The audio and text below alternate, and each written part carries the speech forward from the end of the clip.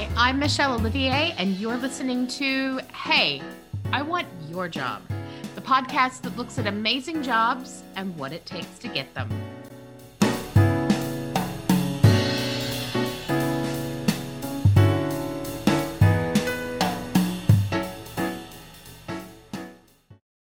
Hi, and welcome to Hey, I Want Your Job. And today I have Bree, who has an amazing job that is oft misunderstood. So we are here to talk to her to get some clarification. Bree, honey, what is your job title? I am the creative director for a national staffing company. And so when people hear creative director, they think you work in animation or film. Yes. Or at least in something super artsy fartsy, maybe like hip and cool product design. Like you work for, like, I think your example was Oakley's, but maybe like Vans or something cool. They don't think, oh yes, staffing companies. Of course they have a creative director. So what does the creative director for a staffing company do? I know when we met at a networking event and you were like, oh, you must be looking for a job. That sounds pretty boring. And I was like, actually, no, it's I'm the really worst. fun. I'm sorry. No. And so I talked your ear off for a minute and you're like, you got to come on my show. You made it sound so much more glamorous than what my original thought was. But so yes, I do. I work at a national staffing company and we have 5 different business lines specializing in different core competencies of the kinds of people we hire for temporary and direct hire. So that's really like we're working for 5 different companies plus our own corporate office. And even though they share materials and we share knowledge between the 5 of them, 6 really, it's a variety of stuff that we have to create. So personally for my role, I work on brand identity and the graphic design and I also manage the creative team. So that would include graphic design, social media, and web design. And personally, day to day, I will work on a variety of marketing assets like brochures, ebooks, infographics, postcards, flyers, stationery, trade show events, the banners there, promotional gifts, and yeah, all kinds of little, You are the swag maker. What? Yeah. Okay. Yeah. And now I'm interested. and let me preface it saying I work with a great group of people, eight other people in the department. So I'm not doing this alone, but so I manage the creative team and work closely with them on all the concepts and the strategy. And then that's all external. And then we also have another section of marketing that some marketing departments will not do this, but we also touch all the internal communications as well. So, from forums and manuals and memos and town halls and some training PowerPoints. So we kind of touch anything that needs a brand or a statement or a message. And then personally, I also will help with photography selection. And then like in the branches, we have logo signage, wall art, glass decals, so I'm helping design those items as well. And lately a lot more analytical pulling, and we do a salary guide. Most staffing companies put out salary guides. So that includes a lot of data pulling and analytic information on an industry like finance and accounting and that kind of thing. So yeah, so our business lines, we do have Ultimate Staffing, and that is here in Austin. So I have to give them a plug. We do have a branch here, and then Legent Finance and Accounting, Legent Technology, Adams Martin Group, which does our legal staffing, and then About Talent, which is our strategic stuff. So really I do everything. It sounds like we only work at one small company, but it feels like we have different clientele and different needs, but we all work together to create one brand, which is Roth Staffing. So that was a very thorough answer, and I really appreciate it, because I think that gives like a really actually good impression of what this job is. That is, people think that it is a bunch of different things that it is definitively not. So that is fantastic. Who do you report to? I report to the vice president of marketing. So yeah, Okay. and then so it's a not a huge hierarchy Mhm. for the company, which is great. And I work with and email and we to the right to the CEO often, and to all the senior leadership team. So it feels like we all have a great working relationship where we can all get a hold of each other and get direct feedback. So one of the questions that I get a lot from people who, because I don't know what it is, but recently, like everybody thinks that they want to be in marketing and creative, and they're like, I can market. And you're like, hey, friend, the fact that you have an Insta account does not mean that you're a social media expert. Let me just right? If you Yeah. do not understand the concept of A/B testing, this is not for you. Um, so I get asked a lot, and so I would love to hear your explanation because it'll probably be infinitely better than mine. How would you explain the difference between a creative director and a marketing director? Oh, yeah, that's a great question. I feel like as a marketing director, you really need to know a lot more about the business aspect of it. I am fortunate, in my opinion, that I get to focus on the brand identity and the look and feel more than I have to worry about analytics. What was the return on investment? What's our annual spend? What's our target audience? How much can we invest in this or that? So it's a little bit less of the business side and more of the external appearance and just the right messaging. I mean, being aware of your audience and what's working and that kind of thing. So I get to be more on the creative line of strategy than the business side, I would say.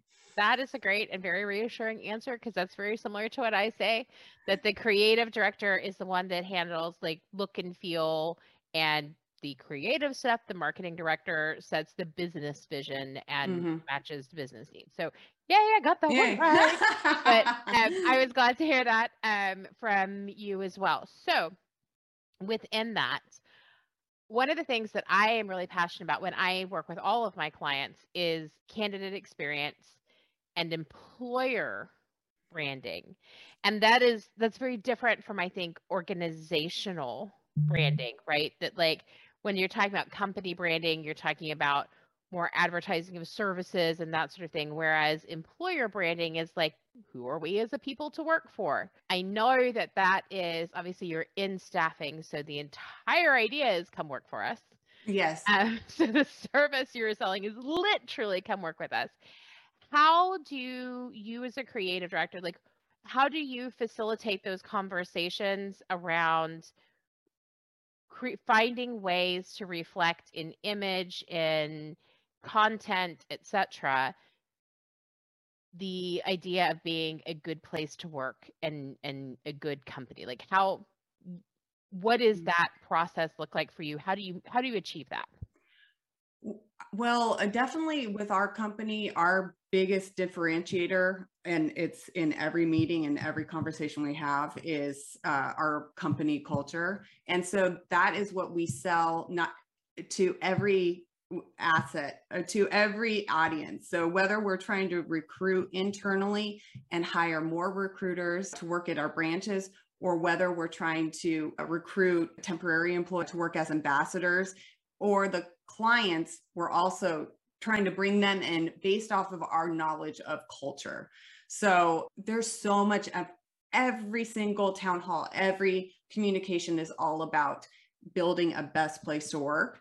So we put out tons of content marketing materials for our business customers to use in their own companies.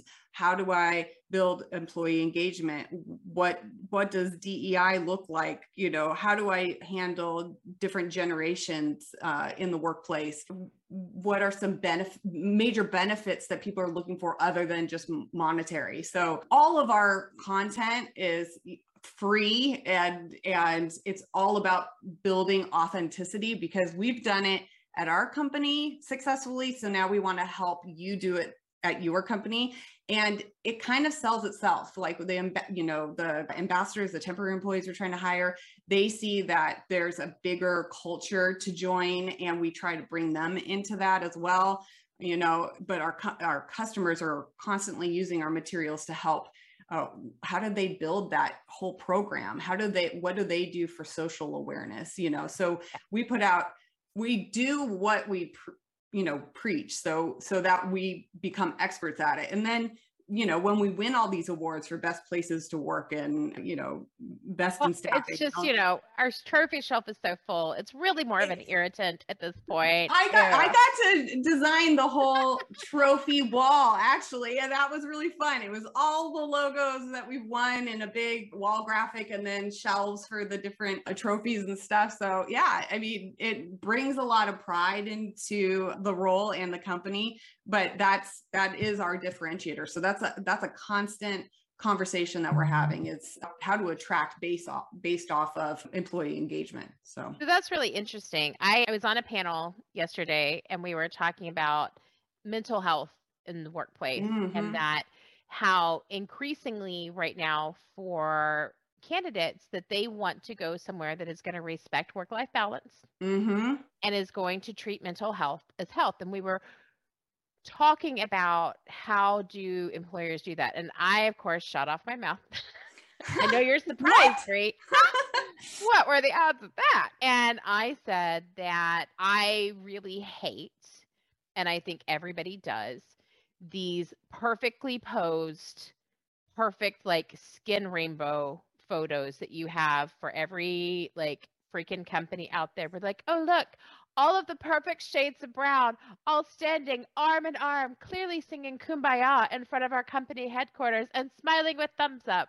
Yes. And I'm like, nobody looks at that picture and goes, now that's a great company to go work for. Like, it's just not, I think when you were talking about like this whole coming from a genuine place, being authentic in what you're presenting in terms of what you're selling, I think that's so important.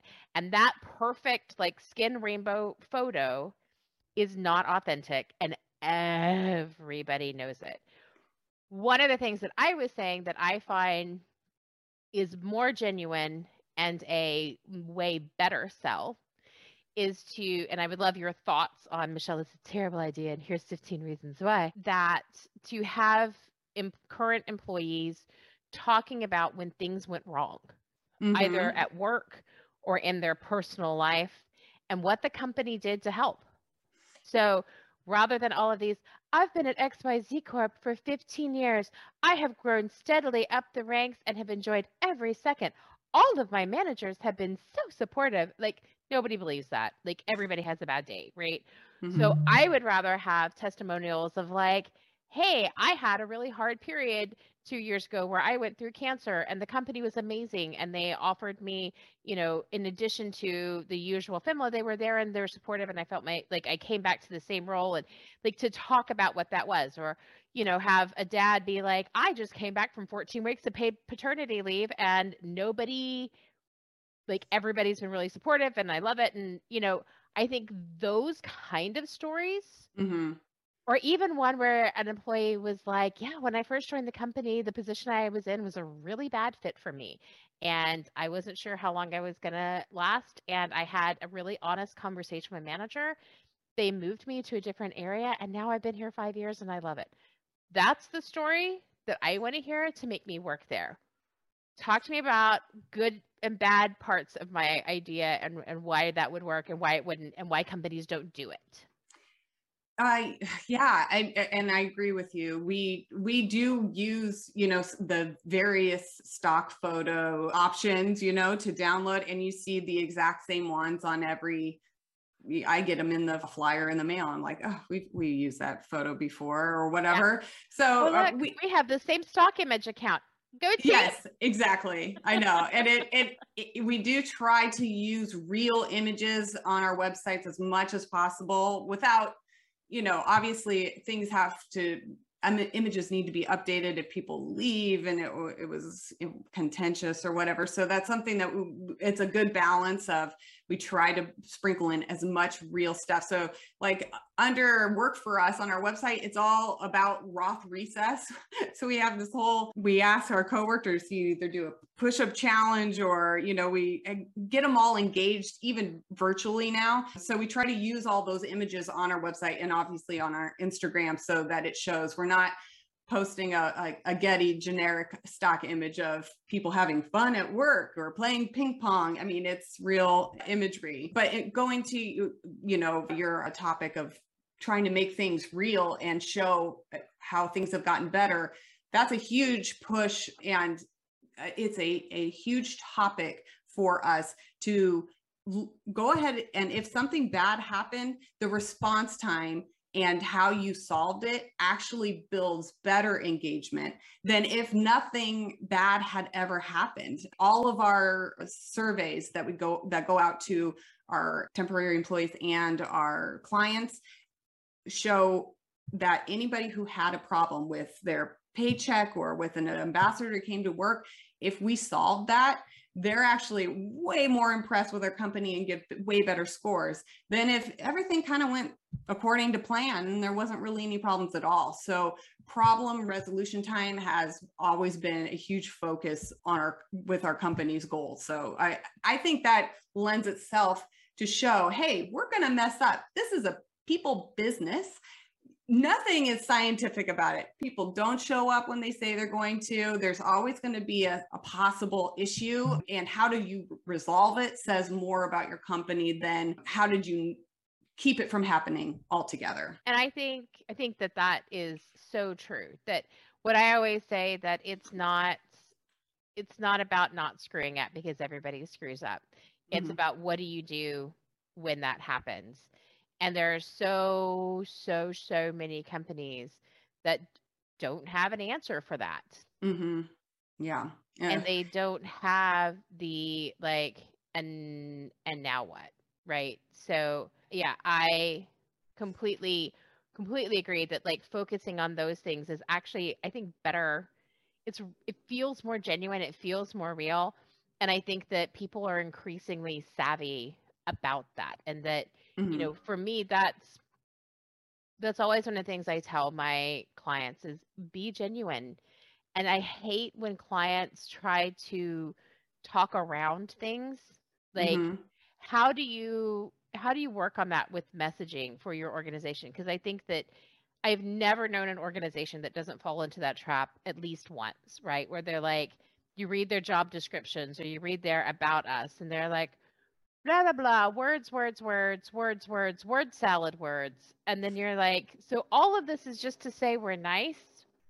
Why don't we just say we're not? I don't understand what's happening right now. Yeah.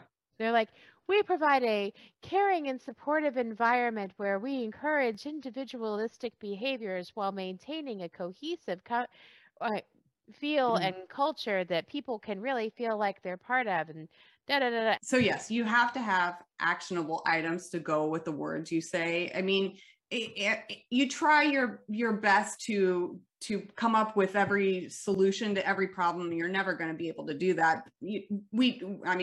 For our company, for example, if something didn't go according to plan when you send someone out on assignment, we have 125% money back guarantee that anytime that they work plus 25%, we will refund you if they didn't live up to the expectations that we said that they would or whatever. But there's no way to always think of every solution that's going to happen in a people business. But I agree with you. The messaging just can't be nice, shiny words.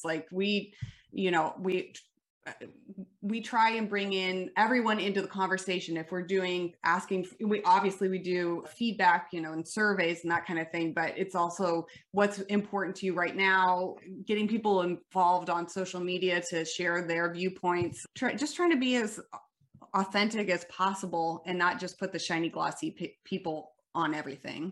Okay. So you said you're in charge of social media. Does that mean you're the Wendy's Twitter person equivalent for your organization? Because can I just say, I do think that smartass replies to random tweets, that could be my new job, Brie. I feel like if this whole ONH thing doesn't pan out, the new Wendy's Twitter person, boom, this chick right here. Man, I really do wish I was able to do that. We do take a more conservative approach on social media.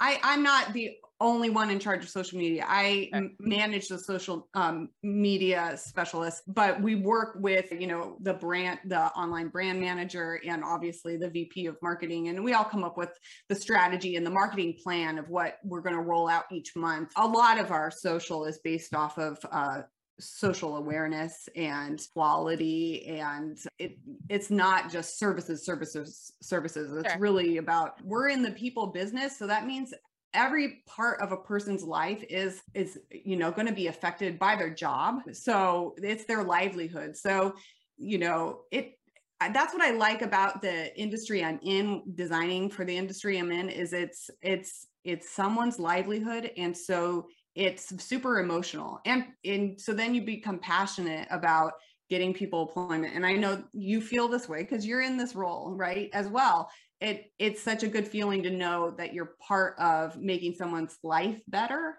by finding them the perfect role. And so anyway, that all trickles down into even your online brand is, what people are going through. And like you mentioned, mental health, that's a huge initiative for our company as well, making sure people are mentally handling the climate that we're in right now and being cognizant to what people's struggles are with childcare and health and their feelings on the workplace. And so a lot of our marketing is about addressing those and asking polls and questions and providing a lot of like ebooks and infographics about those topics so that they feel they're supported in their feelings about it, So we put out a lot of content marketing about that. And like our company has like the Calm subscription and Aptive, oh gosh, I'm saying that wrong, but workout app and that kind of thing, so that we can stay mentally healthy as we're working as well. So that's very cool. I think one of the things you mentioned is about like, we are much more conservative brand. And I just think, so this is an interesting moment from like a corporate branding. I feel like, and this is your space, so tell me if I am totally freaking wrong. I often am. But I feel like we are at this precipice of change about what people are looking for and expecting from a professional branding. That historically, brands that had very professional, buttoned up kind of approach were trusted, and those were the safe places. Those were the real job kind of vibe. And that now we're in this place where nobody wants to work those places. We want the Wendy's Twitter guy, right? Like that's what we want, right? Is we want places that have a sense of humor, that have a vibe and a clear, like, who the hell are you kind of feel to them. Not everybody's funny. Not everybody wants to work with smartasses. I have learned this, Bree, because believe it or not everybody wants to work with me, which is obviously wrong. What were they thinking? But I would say that, that I see that shift, and I've been trying to educate some of my clients, like, hey, if your color scheme is still gray and like the jazziest you get are a couple of like 1980s triangles, you are not a destination employer. Like, that's not what sells to people today. Am I giving bad advice? Am I wrong on this? What's your thought? No, you're not wrong at all. And I think the staffing industry has been slow to modernize. So there's still a lot of 1980s corporate feel to a lot of it. And that's hard to attract candidates in this market. I mean, you're running up against so many issues when you're trying to attract top talent in this market, because first of all, half of them don't know what staffing is. Like, do I have to pay? Do I, who am I paying to get this job? Why can't I just go work for the company? They don't understand the process. So the first part is just informational about, what a staffing company is, but then why this one, right? And what sets you apart from like 17,000 different staffing companies, I think, in the United States. So yeah, so a lot of it goes back to us showing that the culture that you're part of, because as a temporary employee, you are our employee.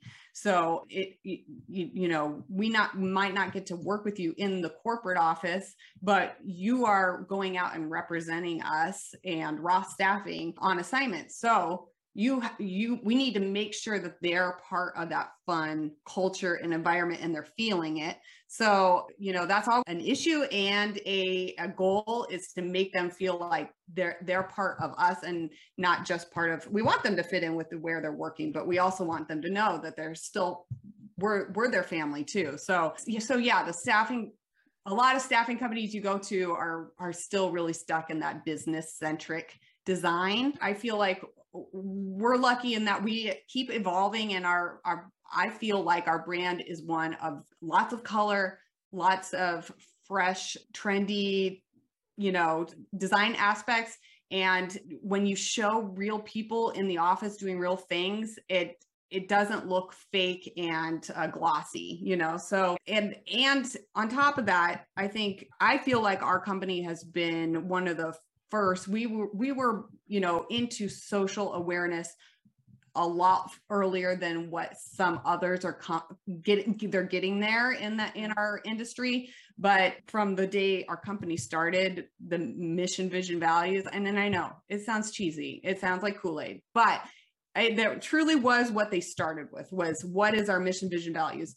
And one of them, is about respecting the dignity and worth of every individual. That has been our key driver for years, before George Floyd, before there was a more woke approach to online marketing. We have been part of that discussion from the beginning. So then I have to ask, it is Native American Heritage Month. Mm-hmm. What are you doing for us?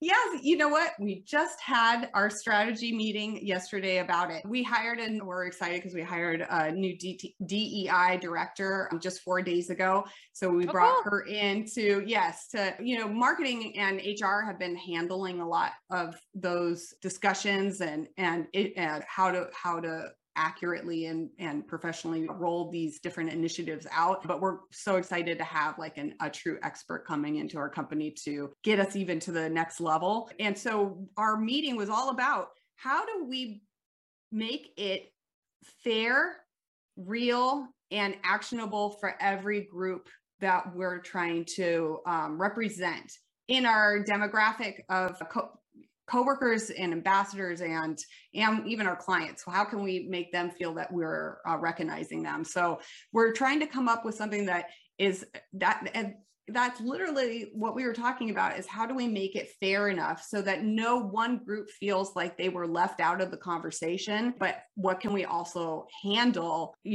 for every group? Because that's a lot of work. We try to video and film, like for, Black History Month, it was, we went out to our Black community and our allies, asked for video testimonials of their thoughts and what's important to them, produced all those, so that takes time. Release them on social. We have Awareness and Perspectives newsletter that goes out monthly that talks about whatever group maybe is highlighting that month. Quotes from allies. We ask for, we post book recommendations. So that is a whole set of marketing that we're doing that's not even targeting our sales initiatives, right? But that's what I love about the role, is that it's not just like revenue. How can we hit all-time highs, which we are doing also. We're hitting all-time highs even in this new market of remote work. We're making it work, but it's also about how are we building a community that is respectful of everyone that we're hiring and bringing in? And, from within every group, we're making sure that we're trying, right? You can never be perfect, but you're trying to make sure that you're representing everyone and making them feel included. So not answering as a representative of your organization, just as you, Bree, who is a smart person and been around a couple of blocks with all of this. I feel like Native American History Month, Heritage Month, whatever the hell we are, I just feel like we have a PR issue, right? Like for Black History Month, you see all the stuff that you just talked about, right? Like you see the recordings and like the testimonials, and people change their corporate logo to the month versus something that's empowering. Pride, everybody is a rainbow for you and for you and for you. For Native American Heritage Month, we get maybe a memo, yes, as like this distant afterthought. Women's History Month, right? You see all of this so like much, yes, women's empowerment, etc. So why do you think that? I have some thoughts, but I have a lot of bias because, as the group in question. Yeah, no, we need your feedback, because that was literally what we were trying to figure out yesterday is, who do we know that's Native? So yes, how do you ask for coworker engagement and not just start going, hey, do you have any Native American blood in you? Like everything that you do has to have coworker involvement. And so we were just talking about how we need to have a better forum for asking for, we do. We have a new intranet, and we have a DEI platform where all our social groups are led by coworkers. We have a Latinx group, a Asian group, a Black group, so they all come together, and anyone's invited, and they post stories and comments and dialogue and try and get the discussion going. But that's the Native American group is one we're having trouble with, because it's a small population. There's very, very small population. Blankets were effective, Brief. I don't know. Oh my God. Oh yes. God. Freaking Columbus. No, yeah, that is a tougher group, and we literally are still working on what quotes can we pull, and what feedback can we get from our coworkers to make it as meaningful and show that we were trying as hard as we were with every other group to get coworker involvement. But yeah, it does come back to, you can't force people to be involved in your marketing initiatives or to comment, and you certainly, it's not helpful to go, hey, obviously, like with Pride Month, that involves them coming to you. It's not something that it's appropriate to say, I heard you were, right? So it only works if coworkers feel that they want to be involved. Luckily, our company, this has been a huge initiative for us for a long time. So I know that they all feel comfortable coming forward and giving some stories or feedback and that kind of thing. But I will definitely come to you for more ideas, because that we are working on that as we speak. So I think personally that part of our problem is that, like, we're the one that doesn't have a clear color scheme. Like, I know that sounds dumb, but I think that sometimes it can be that simple. That, like, Black Heritage Month, there's a clear color scheme there. Yeah. Right? Everybody knows that Pride Month is all about the rainbows. For Women's History Month, you get a lot of pinks, right? Yeah. And then Native Americans, they're just like, I don't even, what the hell color is that? I don't know. Right? Yeah. And so I think you have that. I think that there is, because it is celebrating a myriad of cultures. So like my sister, who you would think would be sensitive to this topic, is a teacher. And I was like, so, Native chick, what are you doing in your classroom for Native American History Month, Heritage Month? And she's like, I'm a math teacher. I feel like that's social studies problem. I was like, are you kidding me right now? And she was like, okay, miss, I know everything about our people, which, like, that is so far from true. But I was like, I mean, well, you could start with the fact that the 0 was introduced to Western culture from the Mayans. So that is such a good point. I love that idea. I hope she uses it. Yeah, she was like, damn it. What was the easy one? Okay, fine. Mayan lesson. Right. And so like, I feel like there's always ways that like that you can incorporate them, but I do think that it's like how when I rail against resumes, right? And I could be like, I will prove to you historically, modernly, all the ways that a resume is a fundamentally, inherently racist tool. And that if you use resumes in your hiring process, you are predicating all of your hiring on a racist tool. And people are like, oh shit, I don't want to be that guy. Right. And like they listen and they're like, oh my God, you're totally right. But then when they're like, so what do we do instead? I'm like, well, that's complicated. And then like, you know, I have to talk them through a very complicated process. And they're like, I was with you until it got complicated. And like, and I feel like that's part of it, right? That like, okay, Native Americans, yeah, rah, we should be great. We, you know, we don't treat them well, including today. What are things that we can do? But at the same time, like, there's not a really easy answer. Yeah. So the kind of tokenism and simple gestures that you see that on the one hand, DEI people complain about, that all you get is a rainbow logo for a month of June, right? Without any real change. We don't even give you those options. Yeah. We just get nothing. Yeah. So how do we fix it, Brie? I honestly solve don't. My problems. Yeah, I know. What I would love to do is have you come in and speak with our marketing department about some of those, and our DEI director about some of those ideas, because I feel like getting external, feedback is sometimes so helpful, because sometimes we're limited by the amount of feedback we get back from our coworkers. And if we don't have enough demographic of that to fully represent ideas, I mean, I'm very excited to have a new DEI director to join us, because that's going to give us insight that we didn't have previously. But I do feel like the more you can ask, then you survey your customers on what's important to them and bring them in for, even in marketing, we try and do like an expert of the month kind of meeting where we bring in somebody who's knowledgeable about either, a business line or an industry or something like that, and get them talking. That spurs new ideas on how we can incorporate that into what we do for marketing. So I feel like what we're lacking right now is enough feedback to, pick the brain of that demographic and be able to fully represent them correctly. And it's just so funny you brought that up, because that's literally what we were talking about just yesterday. So I heard we need a color scheme, and then we need to be noisier. About like, we're here. Had somebody from my church the other day, we were on a call, and she said something about, oh my God, I just found out that the land that we live on used to be Comanche land, and that this is where the Comanches used to live. And I was like, and some of us still do. And she was like, oh my God, I'm so sorry. Is that your, okay, that's awesome.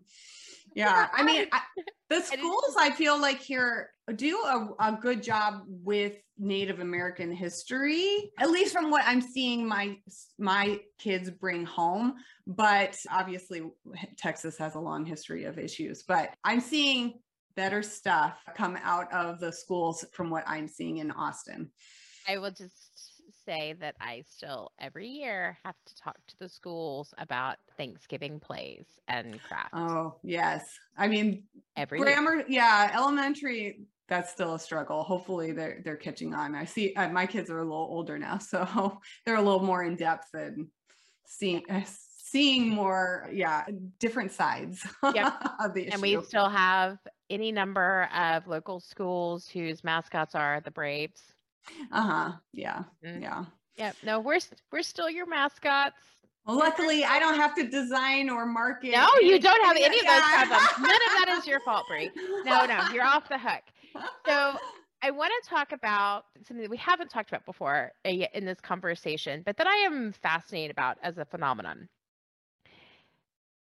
My husband and I famously, we have certain phrases we say at each other all the time, right? Like when we're complaining about our horrible children, and we'll be like, have two, they say.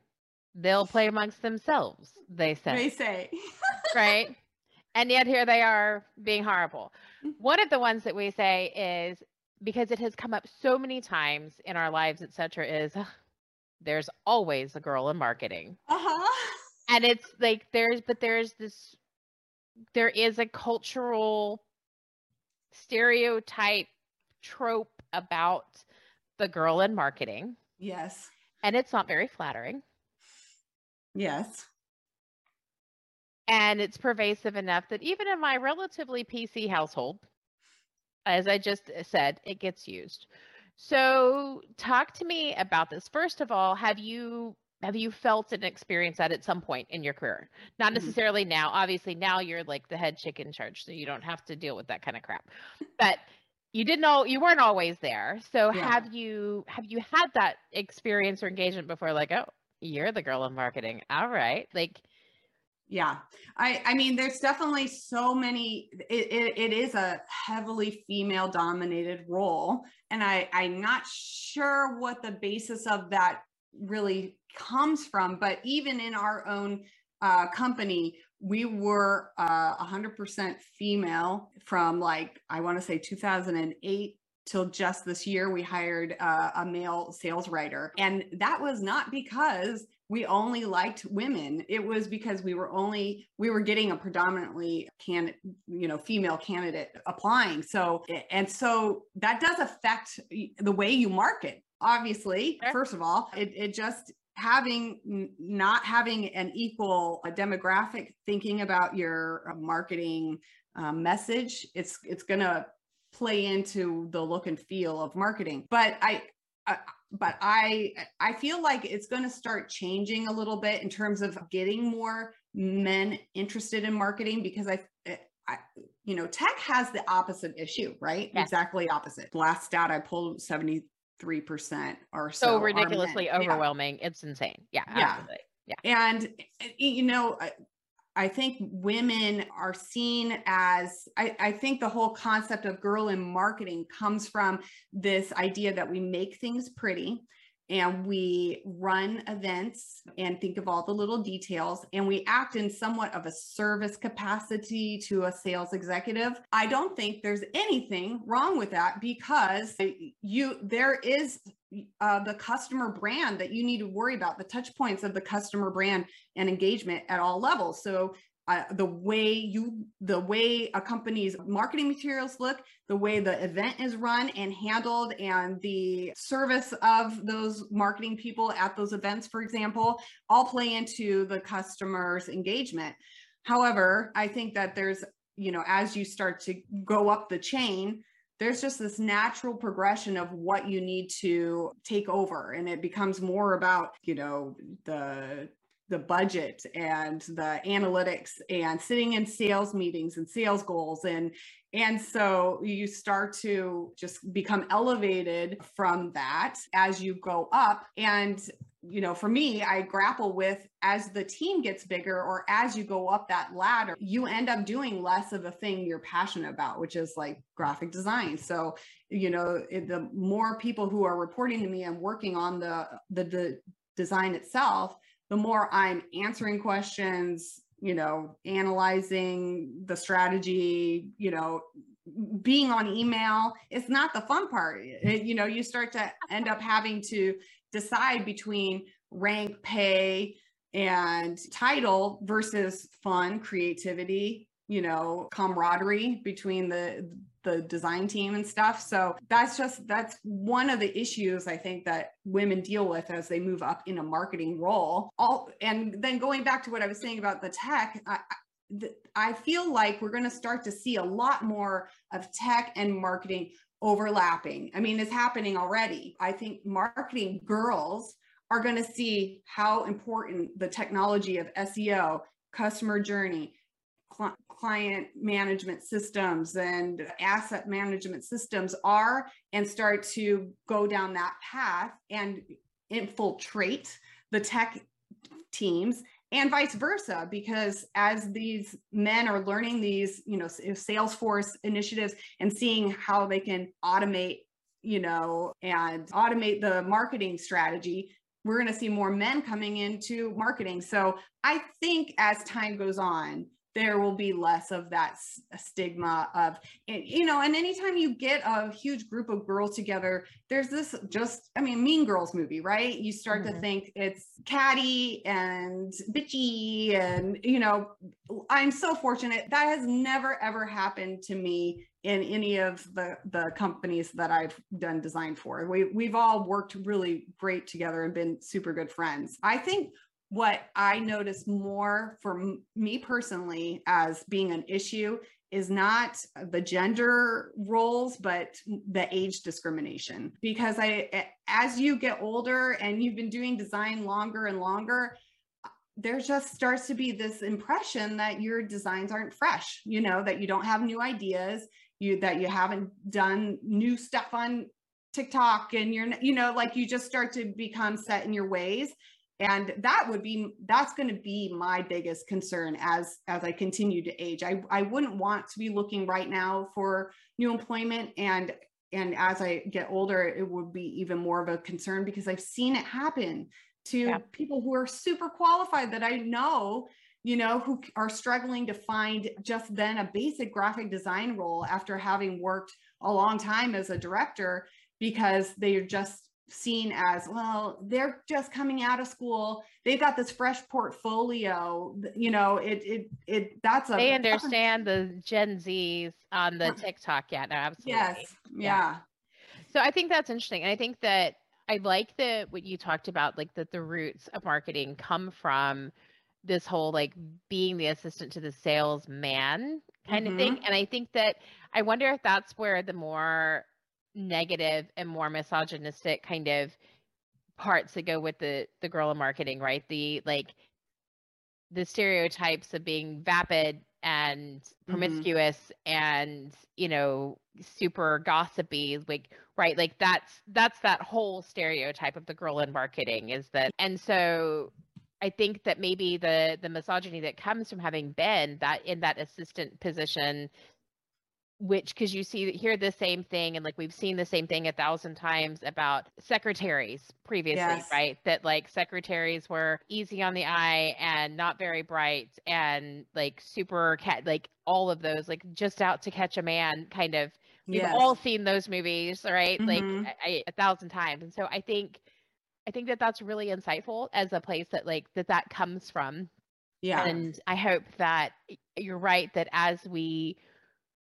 as marketing becomes more integrated with other areas and we all get a little bit smarter about how we talk and think about each other, that maybe we start to frame that differently.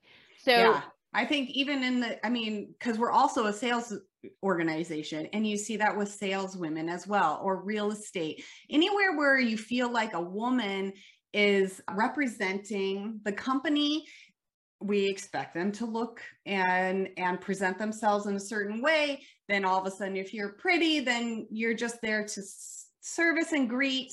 And I definitely know that still happens. And I don't know what the answer is, but I do know, definitely look for, when you're applying for positions, read those Glassdoors, see how they treat their employees. That goes such a long way to knowing that you'll be respected. I mean, I know that like our company is 70% women, I think, and a majority of that is also in the executive, the strategic and the executive level. So if you go to a company's website and they are showing you that, the stats, and they're showing you that they've won Best Place for Women awards or that kind of thing, that will give you some relief, I think, that you'll be taken seriously. but it's still an ongoing issue of just the way you're read. If you're in a entry level position and you're pretty and you're helpful, all of a sudden you're seen as just in a service role there to do whatever bidding that they need. I don't see that at our company, but it's definitely still an issue, especially in the sales and staffing industry. I mean, there's plenty of articles about, how you look when you're selling, is all taken into account, and how do you go, around that and beat it and prove that that's not at all important. So yeah, I know it is an ongoing issue, but I don't feel that personally in the roles that I've been in. Good. I am glad that you don't feel it personally. And I think that was a helpful kind of discussion and way of framing it. So I want to double back to, we've talked about the TikTok a few times now. So we're running out of time, but I would be remiss if I did not ask the creative director. Social media is where everything happens now. Yeah. So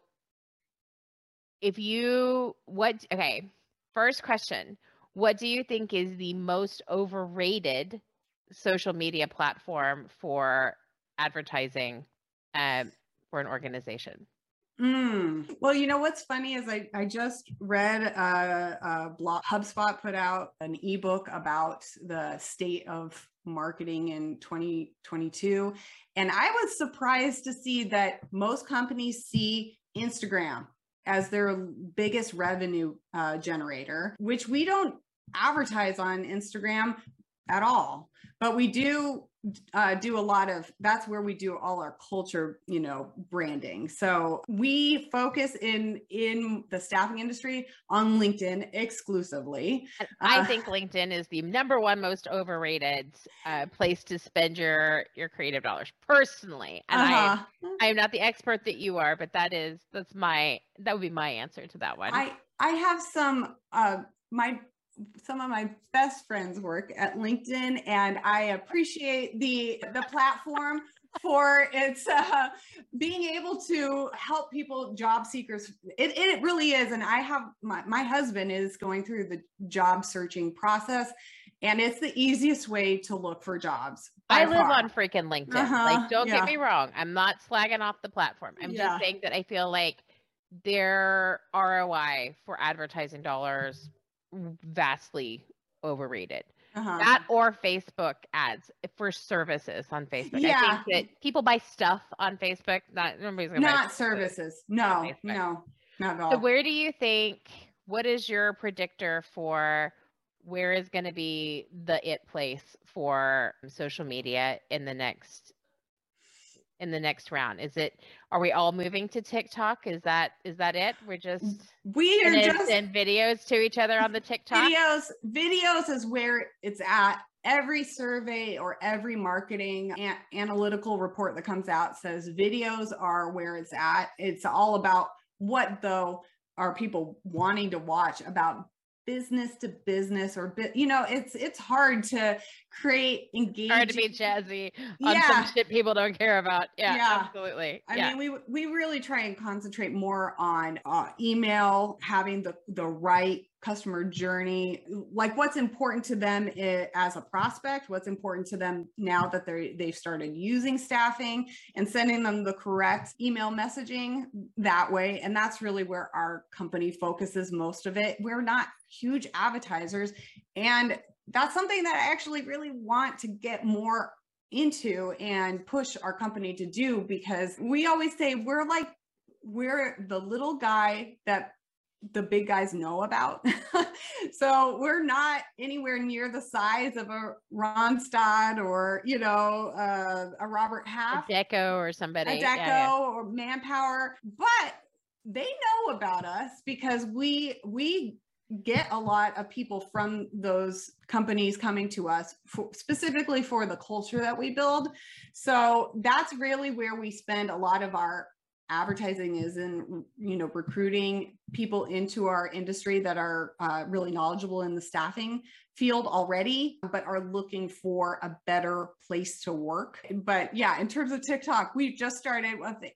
We have a new content writer who is graciously doing all of our TikTok videos because none of us want to be on camera. We all hate being the ones to be the representatives. So she's been doing candidate focused tips and tricks based off of our blog content. So resume writing or how to, avoid distractions at work and that kind of thing. So a lot of what we do is not paid advertising, but more about just, we always say we're a grassroots company. We try to spread the word just based off of doing things right and not necessarily on our spend. I mean, we're an 8-person team and there's so many platforms and so many avenues for advertising and for marketing.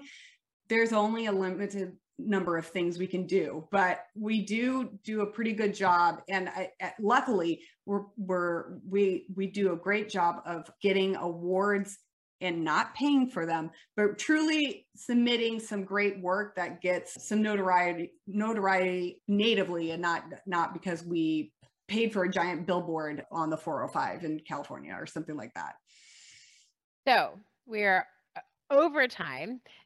So I have one more question and then I have to end this, but this has been fabulous. We ask everybody. So Bree, how do you answer when somebody asks you how much you get? You know what? I would tell them if someone asked me straight out and said, how much does that role make?